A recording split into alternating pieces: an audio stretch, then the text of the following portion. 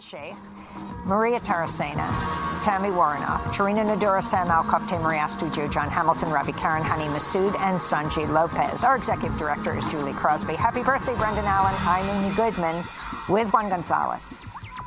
When I first came to Brookhaven town, way, hey, 90.1, there was no good music to be heard around. Way, hey, 90.1, then one day I turned down the dial. Way, hey, 90.1, there I found music to make me smile. Way, hey, 90.1, I waited for a legal ID. Way, hey, 90.1, the DJ said WUSB. Way, hey, 90.1, they start each day with the rising sun. Way, hey, 90.1, don't ever finish till after day is done. Way, hey, 90.1, so if you want good music to hear, way, hey, 90.1, there's a station in Stony Brook you ought to hear. Way, hey, 90.1, so if you like the sounds, do take a look. Way, hey, 90.1, at WUSB Stony Brook. And this is WUSB Stony Brook, operating at 90.1 FM, 107.3 FM, and to the entire world over WUSB.FM. It's currently 6 o'clock on a Tuesday evening. That can only mean one thing. It's time for Off the Wall.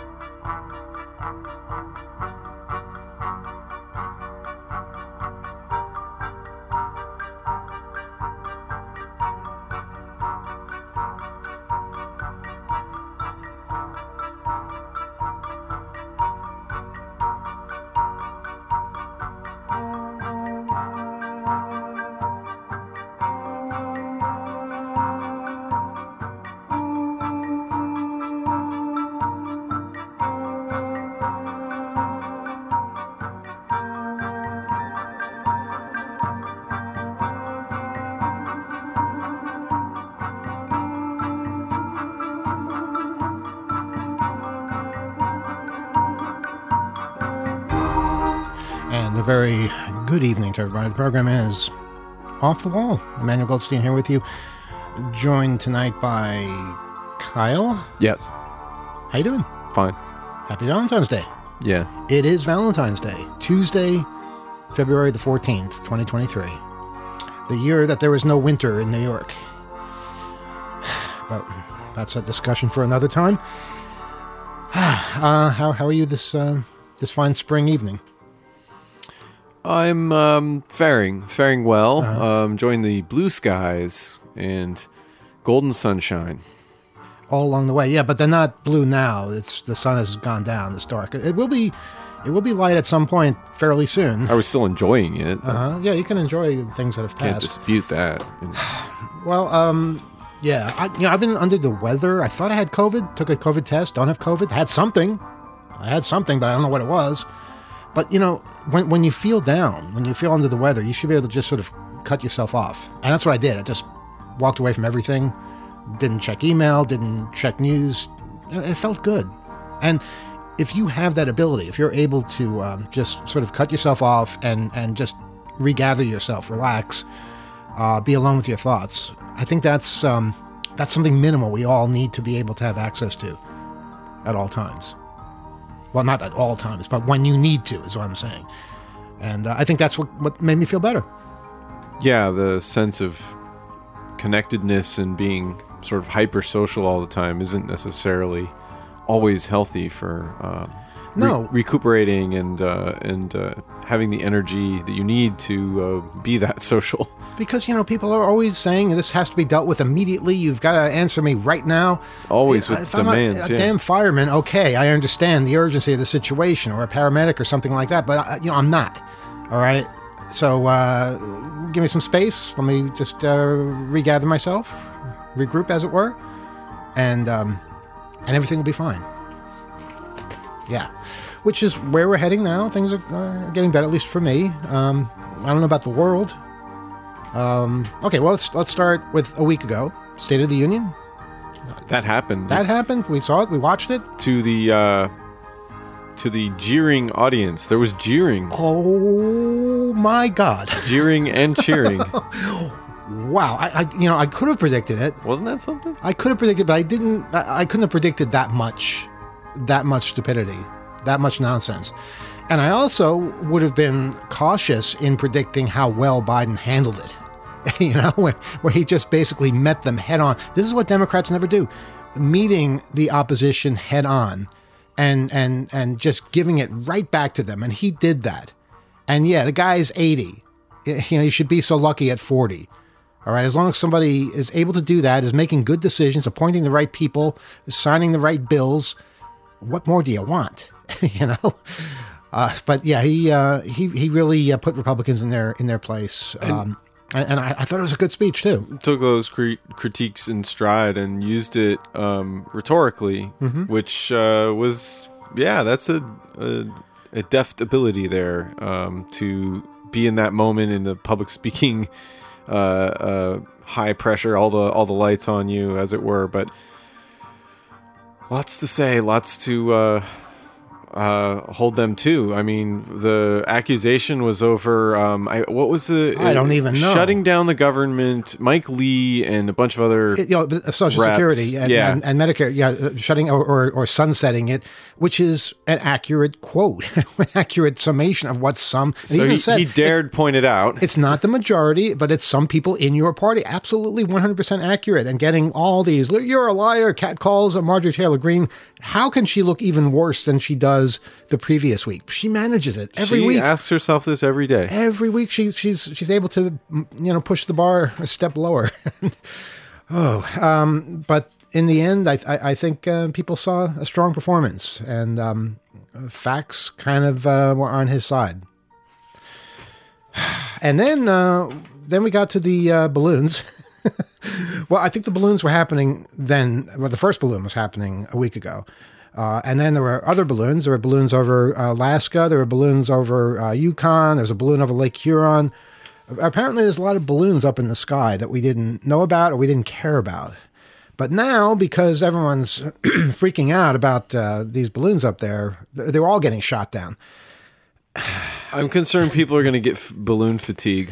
Well, I already have balloon fatigue. I had balloon fatigue last week. The whole thing seemed really kind of silly. What would you say? Like maybe overinflated? Actually, yeah, very funny. I'm sick of those jokes too. It was a week ago. He had already had it shot down a week ago. I remember we were talking about it a little bit.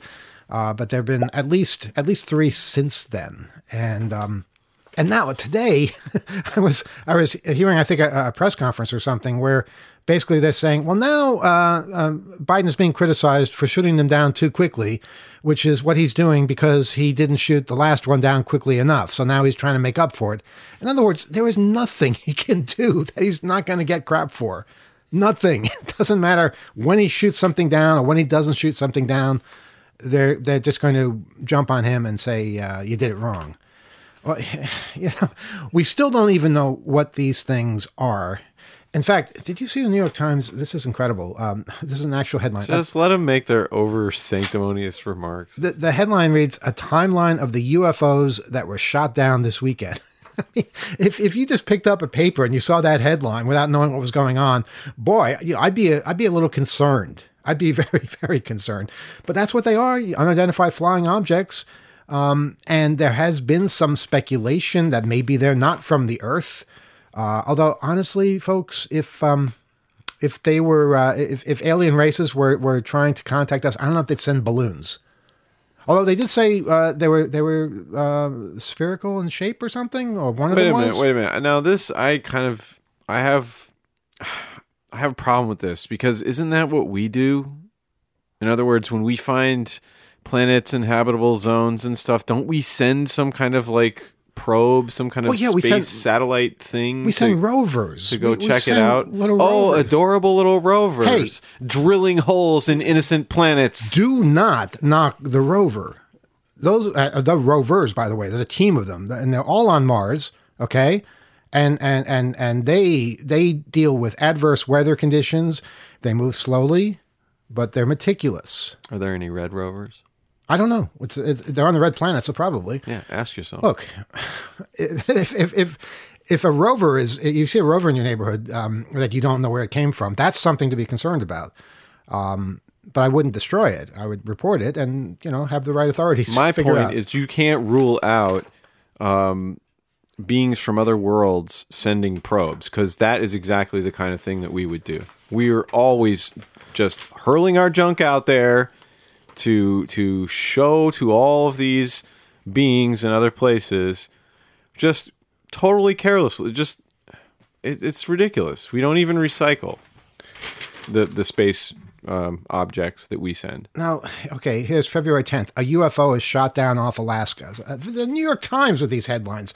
U.S. fighter jet brought down an unidentified object over the waters of Alaska. The object broke into pieces after being shot down. It was most likely not a balloon. That's according to the Defense Department. A White House official said the object was the size of a small car. Everything is measured in terms of vehicles. It's either 3 school buses or 1 car or a motorcycle or a tricycle or something like that. A UFO is shot down over Canada. American F-22 fighter downed an object over the Yukon Territory, which borders Alaska. The object, which a Canadian official described as cylindrical and smaller than the spy balloon, was picked up on radar late Friday as it passed over Alaska. And then finally, a UFO is shot down over Lake Huron. That's 2 days ago. An object that first appeared over Montana on Saturday reappeared the next day. It disappeared and then it reappeared. Before being shot down over Lake Huron off Michigan. The object, which was flying at about 20,000 feet, had an octagonal structure. Octagonal? I'm sorry, I don't use that word every day. That's the way I would say it. Octagonal? You can say it whatever way you want. We're Americans. You can't talk that way to us. Octagonal? All right, fine. An octagonal structure with strings hanging off it, but had no discernible payload. Another one they described as they didn't know how it was staying in the air. They didn't understand how it was flying. It wasn't a balloon. It didn't seem to have an engine. Okay, what's going on here, folks? Tell us. I mean, we've lived through a lot. We can handle it. We really can. Sadly, I have very low expectations for real honesty about any of these incidents. Maybe the ones that have sort of international diplomatic intrigue in the first one, but I just feel like there's all this speculation, and then it's hard to get to, and I feel like there will be like classified and unclassified accounts of it, and the public information will be as stupid as this initial reporting, and whatever's said behind closed doors, we'll just have to trust that whomever has been elected and is in a position to hear that will be able to judge and represent us based on their impression of that information. But I feel like this is all just going to get dead-ended. It has not been very well articulated. There's been a lot of time that has been needed to get to these sites, and I don't know. I just feel like you shouldn't say anything initially because we didn't know anything, and it just gets more outrageous as time goes on because there's no official account. So we absolutely should wait, but I feel like there's going to be this threshold where people will just move on to the next sports event, and these actual findings behind this will be sort of quietly talked about in various circles and then just sort of ignored for all time. Well, if I had my way, I'd be releasing a whole bunch of helium balloons right now just to cause a ruckus, out on Eastern Long Island or something.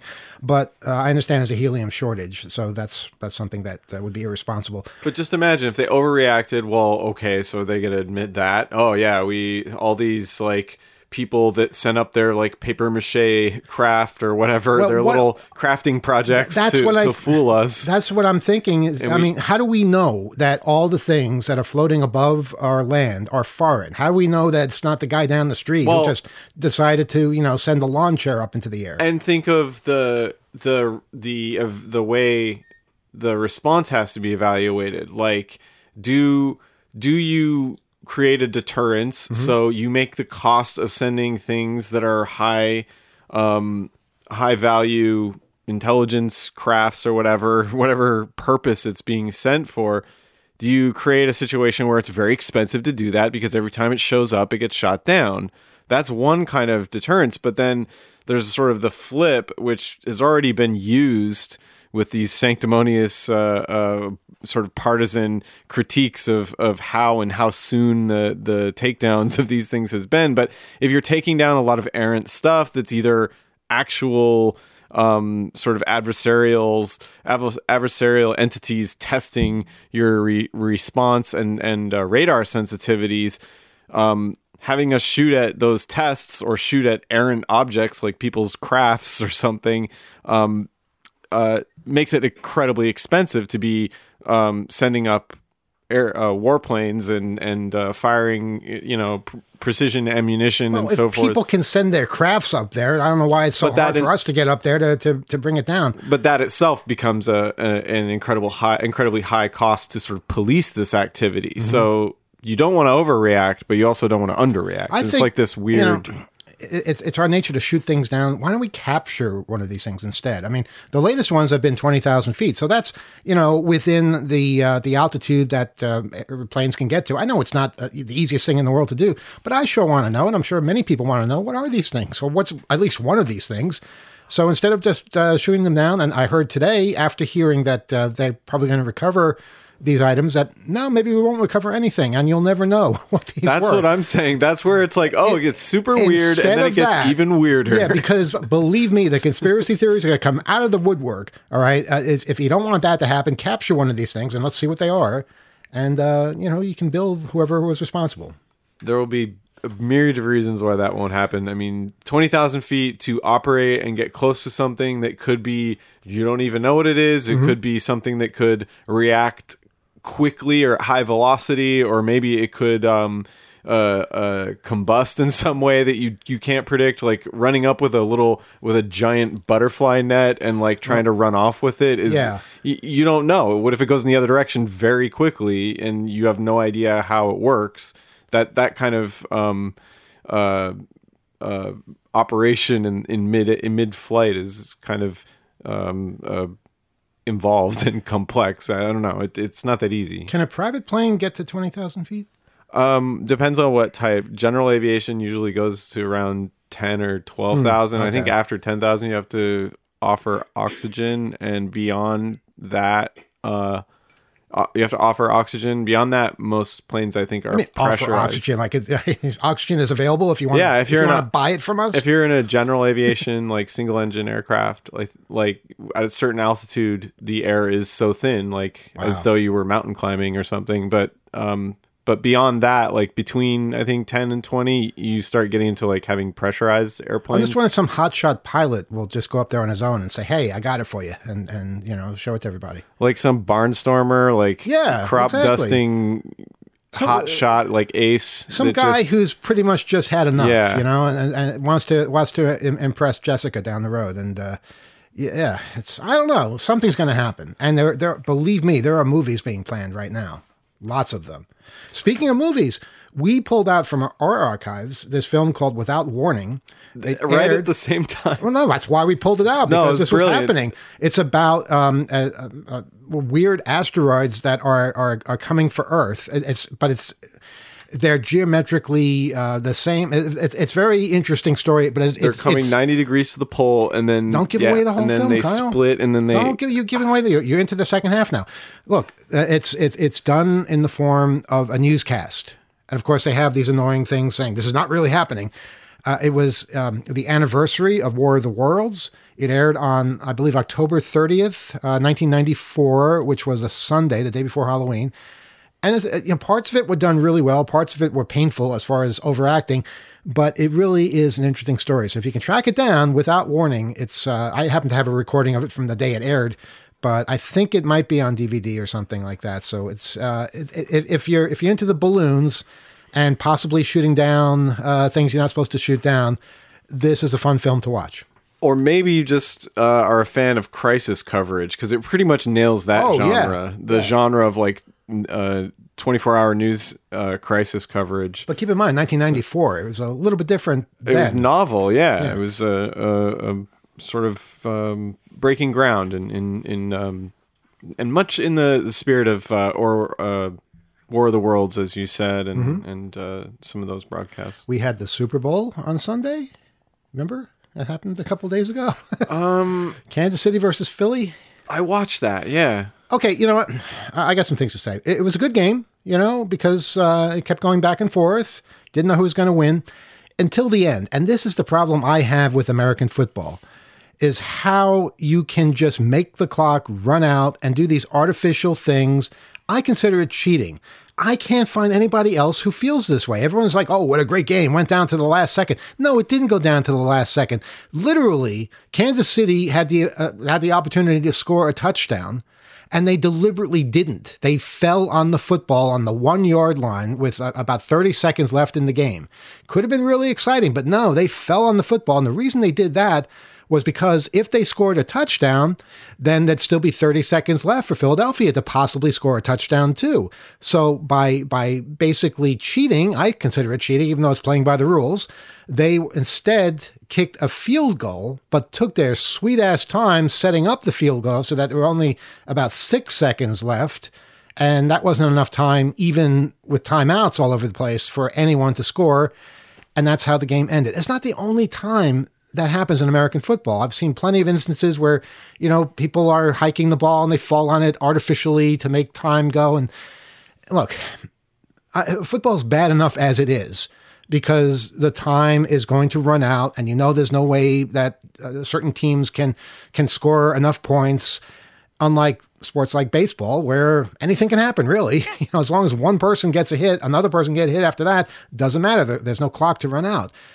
Soccer has a very set time format, but still it's possible for teams to catch up.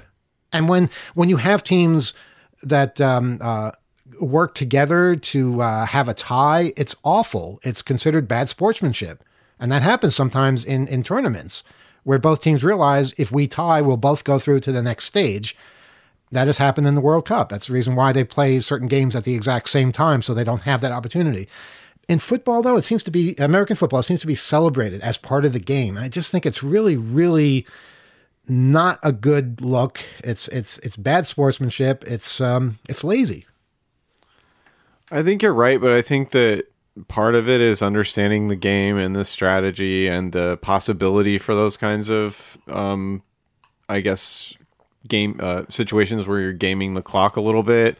And it's about anticipation. Are teams anticipating that and making moves to not get in those situations? But I'm not going to defend it any more than that. So. Look, they have penalties for delay of game penalty. If you don't, I don't understand the rules. If you don't start a play within a certain amount of time, delay of game, you lose yards because of that. But you're delaying the game. You're making the clock do what you want to do. You're not playing by the rules, as far as I'm concerned. What about the thing where? The player was going to touch down, and is that the same thing? What are you? They were going to like an airliner. They stopped their score so they could maintain possession. Is that the same situation? The players stopped their score so they could maintain. Okay, yeah, just make me sound dumb. That's what I just described. So that. I didn't even understand it when it happened. I literally just described that. I said he stopped at the 1 yard line and did not score the touchdown, because if he had done that, then the clock would have stopped at that point, and Philadelphia would have had full 30 seconds to score a touchdown. I mean, isn't that part of the game? Isn't that the excitement? Can they do that in 30 seconds? Exactly. Yeah. It does change the tenor of it. I mean, it's not as miraculous, especially when you saw the coverage afterwards. Some of the local headlines of it were pretty laudatory when it was in the bag before those last plays. So when it happened, though, you anticipated, you saw it, and I had no idea because I don't know the rules that well. So yeah, I guess so it goes. Well, we got wings this year, and we didn't have to wait an hour and a half for them. Because we did it the right way. We didn't go to. We're not going to name chain. We're not going to name the chain that really did a bad job last year and had everybody show up at the same time. We went to the chain that knows what. It's about clocks. It's about setting things. Making time your friend. We did well enough, though. I think we still have some 30 spare seconds. Ones. We do 30 seconds. We walked in and walked out. It was that simple. We got some leftovers, but enough wing talk. Yeah, enough wing. Well, there wasn't really much wing talk, but regardless. Okay, what do we have here? This is an interesting story. I think you might find this rather fascinating. There's a proposal in Kings Park, that's just to the west of where we are in Stony Brook. They're proposing a freight rail facility in Kings Park to haul incinerator ash and construction debris off of Long Island.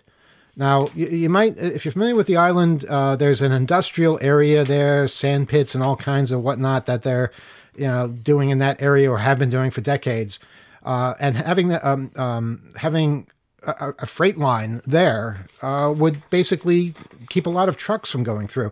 Now, the plan is awaiting review by a federal rail regulator.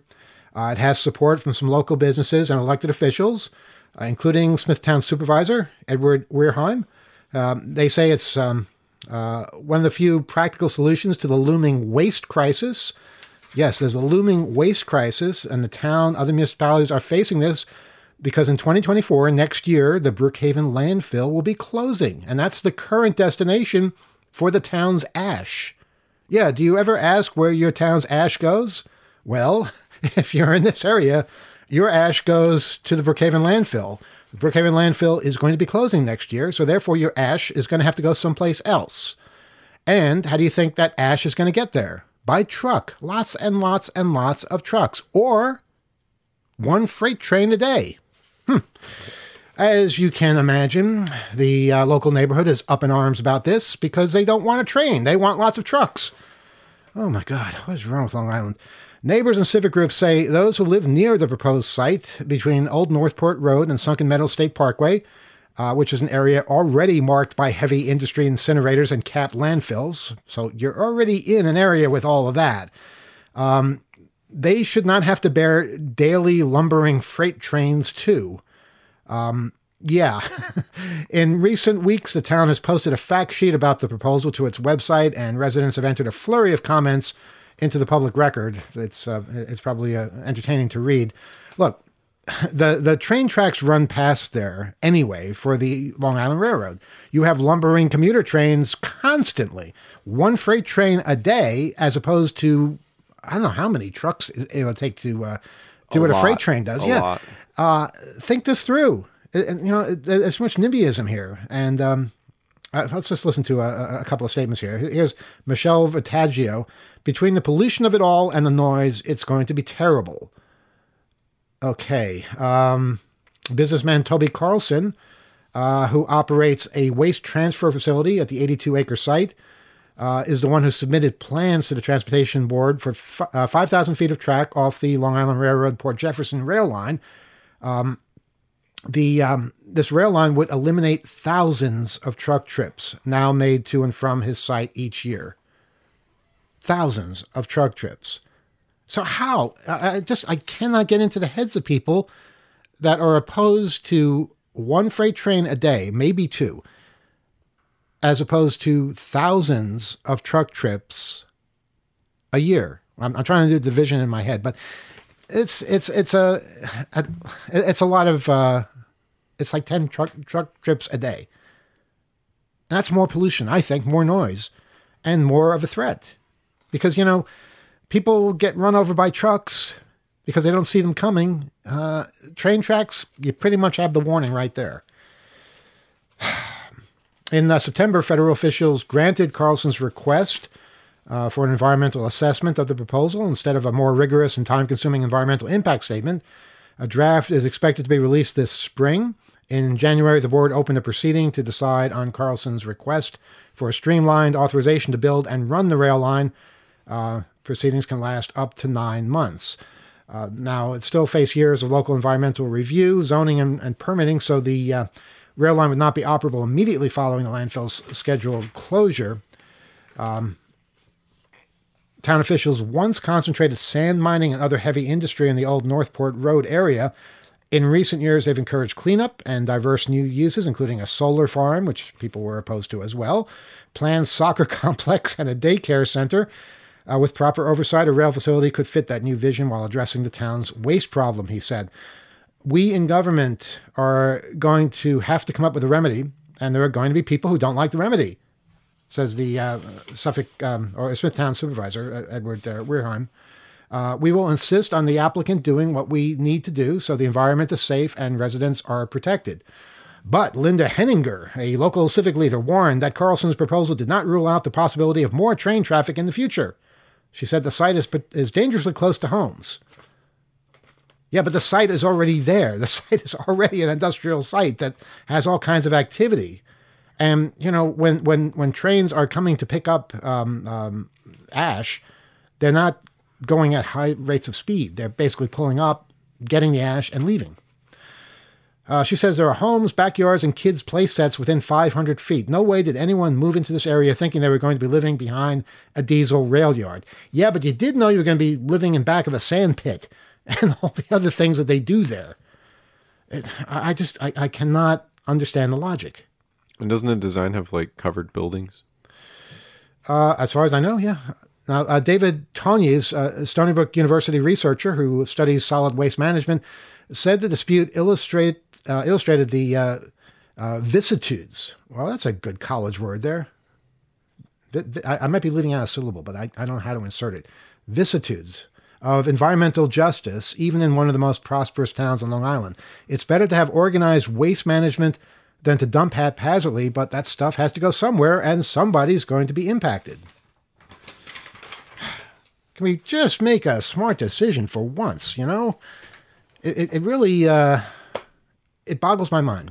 People don't like discussing their waste and where to put their waste and how to handle their waste. The waste is there regardless. It's really weird if you think about it. Like landfills, the whole concept, it's crazy. It's not about the landfill because the landfill is what's closing. Right. It's about getting the ash. And don't ask me how the ash. No, but okay, I don't know what they're doing the to make the ash. incinerators. How about that? That's crazy. They need to get all of that out of there. And they need to do it every day. And the question is, do you want a bunch of lumbering trucks or do you want a freight train? I mean, the answer is just so obvious. What pollutes less? And, you can convert the freight line to electric if they ever electrify the Port Jefferson line, which there was a big move to do that now. And I really, really hope that the MTA adds that into their planned projects this year. This is the year where they're going to either decide to do it or not to do it. They're electrifying everywhere, Massachusetts and throughout the country. Commuter lines are being electrified. Out here in the Stony Brook area, we're still on diesel. There's no reason for that. Other lines have third rails for electric trains. You get to the city much, much faster. You don't have to switch in Huntington. It'd be quieter. Much quieter. There wouldn't be diesel fumes everywhere. So let's push for that, you know? I mean, there's no reason why the people who are complaining about the freight train wouldn't want an electric line. I'm sure they'll find a reason, but it just makes sense, you know? And it definitely has an effect on communities, on the prosperity if people can easily get to your town. It really should be a priority to think through some of these industrial areas and what they will be for all time. You know, do you want it to be a landfill for all time, or at some point they decided, you know what, we cannot keep filling this forever. So if this ash has to go somewhere, this alternative seems like at least a temporary solution for the next period of time until we transform and create something anew in these areas, and maybe come up with some solutions to prevent these waste streams in the first place. Yeah. But you got to evolve, people. On Long Island, we really don't have freight trains, but most of the country does. And it's just part of life. And it's a good part of life because you're taking a lot of trucks off the road, a lot of traffic. And it's mostly a safe way of traveling. Of course, this is probably a bad week to say that based on the derailment that Amy was talking about earlier. Crazy. Vinyl chloride. Yeah. And a whole bunch of other chemicals, gases and stuff. It's terrible stuff. And that is a result of deregulation of a bit. Yep. Benefited one of the rail companies, and that has to be stopped. That precision rail scheduling system that basically just reduces the amount of workers, reduces the labor force that's supervising, and that then that coupled with timing and scheduling that increases the likelihood of accidents by making longer trains. It was incredible to hear that story right before a show, and I hope that people realize connections between these things and that these regulations are dealt with, because you cannot just continue to pollute in the name of the bottom line of shareholders. No, I mean, don't think for a second because we support freight rail that we support irresponsible freight rail, because if you attach your responsibility to anything, you're going to have disasters, and that is what we are seeing here, and that absolutely cannot happen. That's a terrible thing for everybody. The railroad is regulated by the federal government, so I mean, it's important to have standards and make sure that these things are built and maintained the right ways. And of course, they won't be transporting that kind of material in this area. That's something we should to raise objections to. You know, when people object to nuclear waste being transported through their town, yeah, I get that. I really understand that. I don't know. I just don't understand logic sometimes. Coal, yeah, exactly. Like open top rail cars full of coal. Okay, so we had another mass shooting yesterday in Michigan. Is anybody surprised? Is anybody really surprised? Police identified the 43-year-old man who killed 3 students, wounded 5 at Michigan State University. Wow, so it was an adult that just showed up and decided to... Were they a staff member in any way? They had no affiliation to the campus? No affiliation. And just showed up. Had mental health issues, but had access to guns. Of course he had access to guns, because you know what? It's easier to get access to guns than to get a Happy Meal in this country. I swear to God, we are sick. Or a therapist. And you know, I got to say this. If this guy, a week ago, Marjorie Taylor Greene would have advocated for this guy to have access to more weapons than what he had. Absolutely, 100%. Yesterday, she would have said that, despite the mental health issues that this guy was obviously showing. because that's what they do. That's what these people do who want to inflict their gun-loving mania on the rest of us. It's a sickness, and we are all feeling it. And it's just complete nuts that we have to live in a society where kids have to go through metal detectors just to go to school, where everybody lives in fear of mass shootings, where kids regularly go into lockdown as a normal training exercise. This is not how we're supposed to be living. This is not normal. It's a really immature backlash on their behalf, I'd say. Well, the backlash needs to come from us. Well, seriously. But it's a backlash about the backlash. There hasn't been enough of a backlash from people who are opposed to this kind of thing. I feel like we're just accepting it. Like, oh, that's just the way America is. It doesn't have to be that way. We don't have to live in that kind of society. It's got nothing to do with the Second Amendment and what that stands for. Okay? In the 1700s, it was a very different world. All right? And if you had the kind of weaponry from the 1700s now, I don't think you'd have the problems that you have right now. We understand we can't have tanks. We understand we can't have cannons. We understand that we can't build our own nuclear bombs, okay? Even though we feel that under the Second Amendment, it applies, right? Why not? You know, basically, we part of a well-regulated militia, right? Except the militia is not well-regulated. There is no militia at all. It's just basically a free-for-all. In your head. It's in your head. It's not in my head. It's in their head. Kyle, it's in their head. This is a sickness that Republicans and conservatives basically have been selling to us. I'd say a fetish, more like. It's whatever it is. It's killing people. Okay, big time. It's not funny. It's really a sickness that is killing kids and people all over the country, and we're just accepting it. We are just accepting it. We should not accept it. I mean, what's it going to take? A mass shooting in Congress? Is that the only way they're going to wake these people up? Because I really feel like they're not going to listen to anything else. They don't care about your kids. You know, it's the anniversary of Parkland. None of those lives mattered at all to these people. They don't care. If their lives mattered, then something would have changed. Something would have happened. They would have done something. They did nothing. Not a thing. And the majority of people don't want this. Majority of people aren't irresponsible. This is just to make a small set of people happy and prosperous, and to make the rest of us live in fear so they can profit even more. But if you think anything's going to change, no, not with the present mood. The mood has to change. We have to get a lot angrier and a lot less scared. I don't know what it's going to take, because every week something like this happens. What? It's the 69th mass shooting, and that's only if you define mass shootings in a particular way. If you define it in a different way, it's hundreds. Yeah, it's more than 3 people, I think. Look, go back to the 1950s or the 1940s. Tell me how many mass shootings under whatever definition there were back then. Same country, you know, same basic violence inherent in the system. But what could be different? How about not having guns everywhere like we do now? How about that? It is the guns. Anyone who tells you otherwise is lying or really, really stupid. So that's all I can say about that, you know. This time it was Michigan, where it's fairly easy to get a gun. But not as easy as Florida, where, hey, you don't even need a permit to do a concealed carry.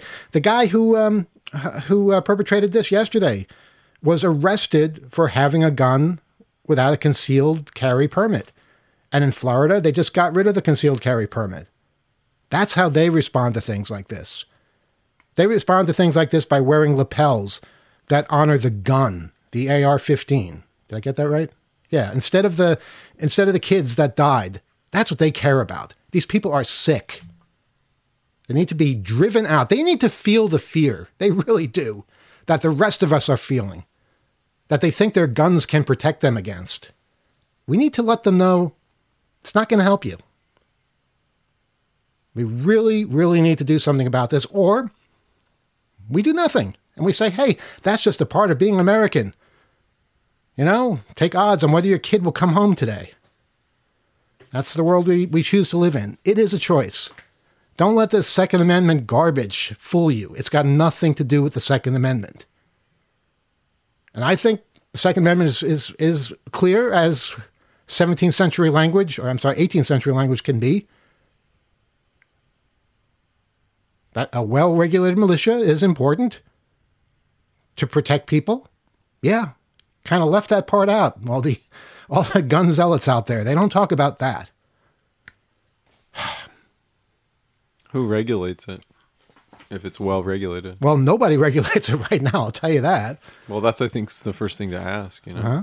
If it's well regulated, and, you know, that's the auspices under which you're owning and maintaining your arsenal, then tell me more about how you're regulated. It was somewhat sane before Reagan. You know, it was not like this. Well, these models and the velocities and everything, it wasn't the same kind of hardware. Even though they're trying to say, oh, nothing's changed. It's like a musket. Yeah, it's not like a musket. No, it's not. Give people a damn musket, okay? I won't complain. And yeah, I'm sick of this argument that, oh yeah, you know, knives are dangerous too. We're going to ban knives? Well, you know, if you come up with a plan on how to keep knives out of the hands of maniacs, you know, I'll listen. But knives are definitely not guns. There's a reason when we go to war, we don't send people with kitchen knives to the front. There's a reason they use guns. Well, there's a limit to the lethality of a person using a knife in a crime. These machines are, as you said, meant for the battlefield, designed for situations that you would encounter on a battlefield, not hunting, not in other situations, specifically that, and therefore even with other hardware and know-how and gunsmithing can become even more lethal, and that is the crux of this. And to try to gloss over that distinction is I guess I don't know. I think it's the equivalent of sanctioning a lot of this violence. And you got to understand this permissiveness and access is also running in conjunction with a lot of politically motivated hate and hate speech and politically motivated violence. And that's a really bad recipe. I like that you use the word permissiveness because that's exactly what it is. It's permissiveness. That's a word that's usually flung in our direction. You know, when it comes to not imprisoning people for their entire lives for minor infractions and things like that, you're too permissive. No, we're too permissive in allowing the gun lobby to run rampant over our democracy. That's permissiveness, you know, and it's something that is tearing the country apart. You know, I've been following the news in Canada, where there is a gun bill there that Trudeau tried to push forth. It's running into some difficulty because hunters are pushing back, saying, you know, we can't lose our guns for hunting. It's a rational argument. You know, it's actually sane. Where basically I'm listening to these people and saying, yeah, that's reasonable. You live out in the Yukon or whatever, you probably should have something to protect yourself against bears. Or if you're going hunting, yeah, it makes sense. But nobody there is saying, I need an AR-15. They're not saying that. They're saying, no, we don't want to give this up. And people are listening. It's an actual civil dialogue, and they're making progress, just like they did in Australia, United Kingdom, Japan, all these countries where they don't have gun violence, and yet they still have democracy. Imagine that. And, you know, even if, well, we're going to go over our time, even if... I'm already thinking of like a hypothetical too. Even if the Second Amendment clearly said, Emmanuel, address me directly, people can have whatever damn guns they want, up to any caliber, any rounds per second or whatever, and that's just the way it is, signed Thomas Jefferson. Even if it said that, I would say, okay, then you know what? It's time to do what so many other countries do on a regular basis, update the damn Constitution. And update it for the present period. But it doesn't say that. You know, so there's no need to do that. Although there are plenty of amendments that we certainly don't care about anymore. I don't really have it in front of me, but if we went through the amendments, I'm sure you'd find a lot of them no longer apply. Okay. Terrible day, though. Terrible day once again. And there will be more terrible days. Yeah, remain vigilant. Check on people. I don't know. Talk to your Congress people. Talk to groups that are organizing around some of these issues and having discussions, maybe divergent discussions. Yeah, call Lalotta. He's our Congress guy now, and find out I don't know what his position is. He hasn't said anything, as far as I know, and find out if he supports banning assault weapons or assault-like weapons, whatever you want to call them, or at least what their solution. And then if he doesn't, that's when we condemn him. Yeah, absolutely. All right. Just one more thing to get outraged about before we go tonight. I don't know if you heard about this, but abortion rights. We know abortion rights have fallen by the wayside because of the Supreme Court and the results of elections. Remember, we keep voting for these things. We, the American people, keep voting for this nonsense, even though the majority of us don't want it. In this particular case, U.S. District Judge Matthew Kacsmaryk from the Northern District of Texas somehow has the power to order the Food and Drug Administration to pull a pill used in medication abortions off the market nationwide. Of course, he's a Trump appointee, worked for a Christian conservative legal group. And this is a drug that was approved by the FDA more than 20 years ago to terminate pregnancies up to 10 weeks, taken with a second medication, misoprostol. I believe the regimen is highly effective. More than half of the women who terminate their pregnancies in the United States do so via medication abortion, a process that has taken on increasing significance in a post-Roe world where regulations on abortion are left up to the states. But if this guy decides that it somehow is wrong, it's going to be banned nationwide, even in New York. You won't be able to get that drug in New York. And you want to appeal it? Okay.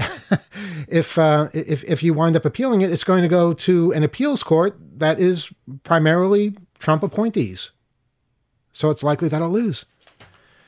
I'm not saying we're at the stage where buildings need to burn, but boy, it's going to get there at some point. If you keep doing this to people, if you keep taking away their rights and saying your opinion means nothing, and despite the fact that we're the minority, we're going to get our way every single time, you're going to have a situation like you have in many parts of the world. We watch it on the news all the time, where people are pushed only so far. And this, banning an essential drug? Yeah, and their daughters are buying it in the back alleys on the street corners. It's disgusting. Under the table, because they can't get it anywhere else. This is again what we voted for. Elections have consequences, and we are certainly seeing that over and over and over again. Okay, good news. More dispensaries are opening. There's another dispensary in New York City. There's now 3 in New York City. They're all below 14th Street for some reason. And there is one in Binghamton, New York. And that's it for the state so far. So now there are 4 dispensaries in the entire state. Nothing on Long Island. Hopefully something on Long Island soon, as soon as we find out where on Long Island cannabis dispensaries will be opening. I'm not impressed. I'm not impressed either, because I'm impressed with what has opened so far. I'm impressed with the way that nonprofits are benefiting, and people who have convictions for marijuana-related offenses in the past are benefiting from this. That's great. But you guys got to step it up a bit. This is insane. How long ago was it legalized? And it shouldn't be so difficult. It shouldn't be something, and nationwide too. It really needs to be a nationwide legalization to make things a bit easier. You have to basically pay in cash. It's really hard for people running the business to basically navigate all the rules and regulations. Even if you're going from one state to another where both states have legalized marijuana, it's illegal to go between states. Silly things like that predominate. And if we just get to the stage where this is a part of life, we stop being afraid of it and realize that it does not harm people nearly the same way as alcohol does, and there are many, many benefits.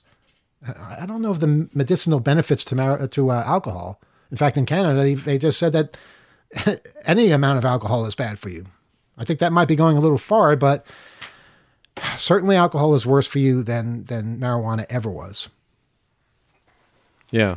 We've got grown-ups that have been around this substance for quite a while, who maybe don't need as much of help getting started and oriented with this process. And, it's very laudable and wonderful to see the initiatives. I think the latest place that opened, 50% of the profit goes to the organization that is behind it, the nonprofit behind it, and then that's being broken up, and the tax revenue is broken up in similar ways. I was just listening to the media coverage of it, and that's exciting stuff. But at the same time, the access is still very hard to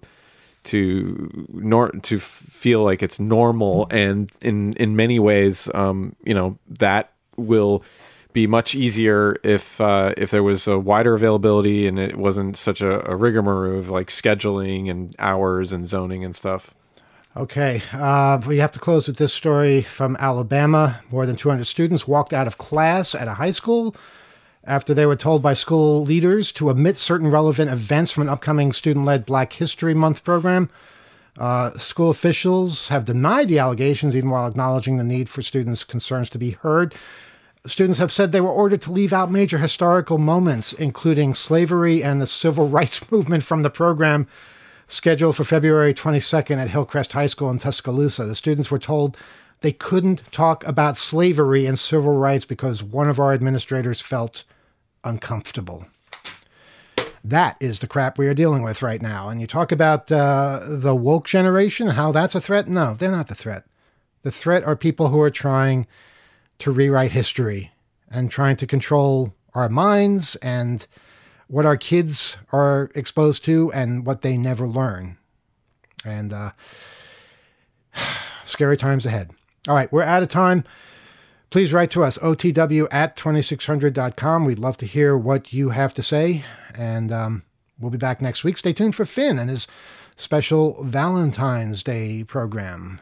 See you next time. Good night.